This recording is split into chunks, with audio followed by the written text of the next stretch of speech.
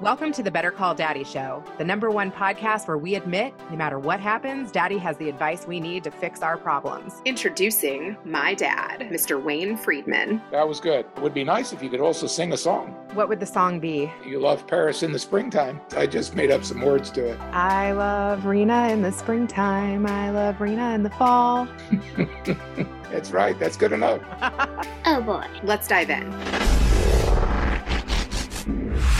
Introducing this week's guest, Victoria. Today, we are going to talk about grief, death, divorce, estrangement, miscarriage. There's so much grief going on in the world today, and it would be awesome if you could shed some light on the psyche of scars. I think our scars begin in childhood. Start with a backpack, and we add rocks to it over time. And I think as a child, it starts with loss of a pet, friendship, moving. It can be death of a loved one. What was the first grief that you experienced? The most devastating loss early on was my grandmother when I was 7. And then a year later, my dad had passed away as well. And within 2 years of that, my mother remarried. And so the same year my dad passed away, my sister, who is 9 years older than me, and she also left. She joined the military. She didn't leave me per se, but I'm 8 years old. It kind of felt like that, you know. I had a lot of loss and a lot of change in a short amount of time. That must have been really hard to process at that age. You know, in childhood, we get the messages on how to deal with and process grief. My mother replaced her loss, quickly getting into another relationship and remarrying. You know, I'm not judging that, but there was no communication around that. Who did you talk to? I really was not given the opportunity to process. I really learned a lot in my late 30s. I felt completely lost. Like I kind of had a midlife crisis. And okay, let's talk about a midlife crisis. I mean, my youngest, when she started kindergarten, at that same time, I had had a photography studio. I had decided I was going to close that to pursue writing. That's when I really started to dive into personal development. In that process, I really felt like I was lost. When I closed that business and my daughter started kindergarten, there was a loss of identity. I wasn't a photographer anymore. I wasn't as needed as a mother. So you felt purpose from that? At the time, yes. Photography for me was me finding something that was mine. That midlife crisis, all the grief that I had never dealt with, that really started to come to the surface. I had started writing a book. In 2017, I published it, but even during writing that book, and it was in the editing phase, my father's brother, he was diagnosed with brain cancer. Communication with his side of the family cut off.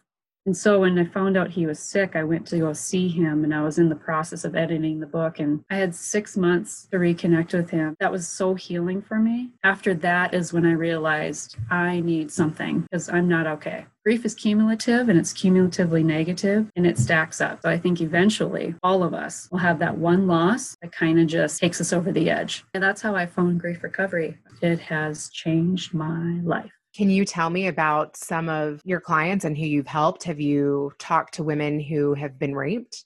Molestation. I also have experience with that. The year after my dad passed away, I was also molested. In my 20s, I had other experiences that actually didn't come up for me until this year. When we have traumatic experiences sometimes, we really learn how to stuff. It's an ongoing process. I have the tools, I have the education to continually do that work. There's so many women who respond to trauma differently. Some people bury it, some people get angry, some people tell others. What are your recommendations? In grief recovery, we call them STIRBs. STIRBs are the short-term energy relieving behaviors. They are the things that we resort to that bring us comfort and are familiar and make us feel good for a short period of time. There are so many different behaviors that we can resort to feel good.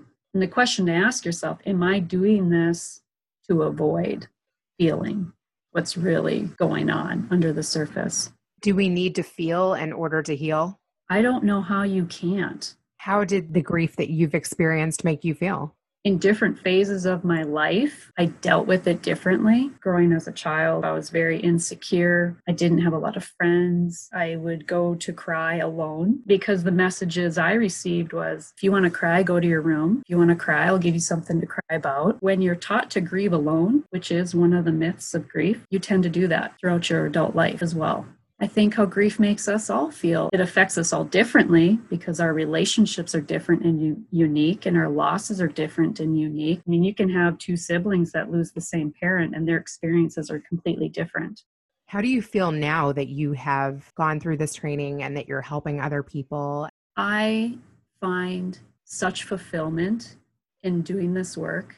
Because this message, it's bigger than me. I found my passion. I love that. Can you tell me about some of the other stories that have crossed your desk? In society, we tend to compare losses. Women don't talk about miscarriage because of well, you can try again. People say unhelpful, hurtful things, but it's because we resort to what we know and what we've been taught. I even had a nurse when I had a miscarriage. She was like, are you the miscarriage? I just got full body chills. It was crazy. Is our medical system desensitized to it? What lens are they seeing your grief through? What have they experienced in their life? Miscarriage is one of the most minimized losses. We tend to compare losses, and that is so unhelpful. What if people said to you that was the wrong thing? I can tell you the one thing that sticks in my mind to this very day, the day of my dad's funeral, and I heard they were talking about me. Well, she doesn't know what's going on anyway. I was very dismissed because of my age. By the time we are age 15, we have learned 95% of everything that we would use in our brain capacity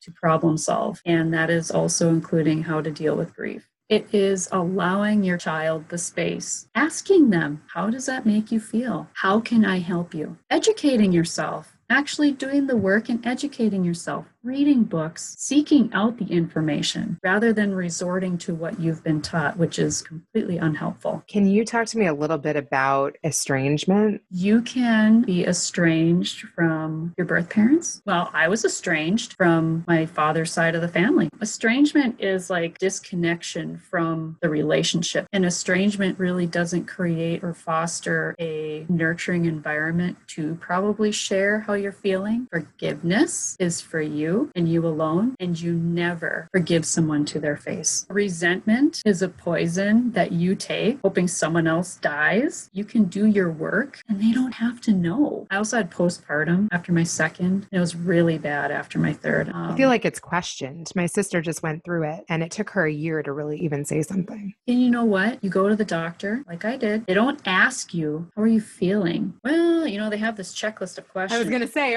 fill out the survey. And like everybody is sleep deprived, adjusting, exhausted, A, B, C, or D. Come on. And are you even going to tell the truth? Like, do you feel like pouring your heart out into some medical document? Right. No, but I actually went because I felt like I needed something to help me. Like I needed help. And it was, try this Prozac and see how you feel. And I was nursing too. And so I did start it and I felt like crap. Yeah, we have COVID-19. But grief has been our pandemic for decades because it is such a massive sleeping giant. Well, thank you so much for shedding light on grief. And what's the name of your podcast? Grieving Voices. The first 10 episodes are going to be educational based. After that, I intend to have interviews with grievers who are willing to share their stories. I'm available for online. I'm an advanced grief recovery method specialist, so I can help people online. And tell people how they can connect with you. You can find me on Instagram at The Unleashed Heart or on Facebook. My website is theunleashedheart.com. Well, thank you so much for coming on. And this has been super informative and educational and fun. And thank you for opening up to me. Thank you for having me so much. So, Daddy, what did you think? The story of Victoria is that she suffered, even as a little girl, many losses, not just in life, but a big sister even handled it differently. The loss of a grandmother, then a father, and she was 8 years older, and she went away. And that's really like a loss too. Even though they're still alive, they move on and they move out of town, or they move to another country, or or they join the army or the service to a little brother or a little sister. That's also a very, very big loss. But the fact is that she's got a lot of concerns about her future, a lot of concerns about her self-confidence, and a lot of concerns of how is she supposed to cope with people disappearing in her life. And I think this is very difficult for everybody. She wasn't really affected as badly until she gave up her job. When she was doing her photography, you're busy and dizzy. You don't really have time to really examine and think of every variable of your life because you're constantly in motion. So people that are not in motion, I think also have a tendency to overthink things and start examining their lives and trying to figure out how they can do better. It's good sometimes to do a variety of things. Your father, for instance, was a very, very good student as long as he was working and doing other things. Just going to college or just going to school and just concentrating on that, I was a very bad student. I couldn't focus or concentrate just on my studies. But if I was playing sports, or I was on the chess team, or I was on the debate team, or if I was in student council, or I was chasing after girls, or I was working, all of a sudden I could do better in school because I wasn't just focusing on one thing. Be the type of advice that I would pass on to others. That if you hit the wall, do other things. Get involved in many things and keep yourself active. That, I think, helps cure a lot of problems. I want to tell you about UMAP, a program that shows people who they are and how they'll be most successful. Not only did it win the 2020 Career Innovators Award from Career Directors International, but 100% of UMAP certified coaches recommend the program. Let's hear from today's coach, Lori Knudsen. It was just a natural yes when it became available. I'm like, I want to do this. And I was one of the first ones to go through the UMAP certification because I just really saw the impact it had for me. I fully endorse this tool and certification program, so check out myumap.com. That's MYYOUMAP.com. Holistic, intuitive, actionable. Now you can subscribe on Apple Podcasts, Google Play, Spotify, and TuneIn. Add Better Call Daddy podcast on IG at Rena Friedman Watts on LinkedIn.com. Thanks for listening to the Better Call Daddy Show.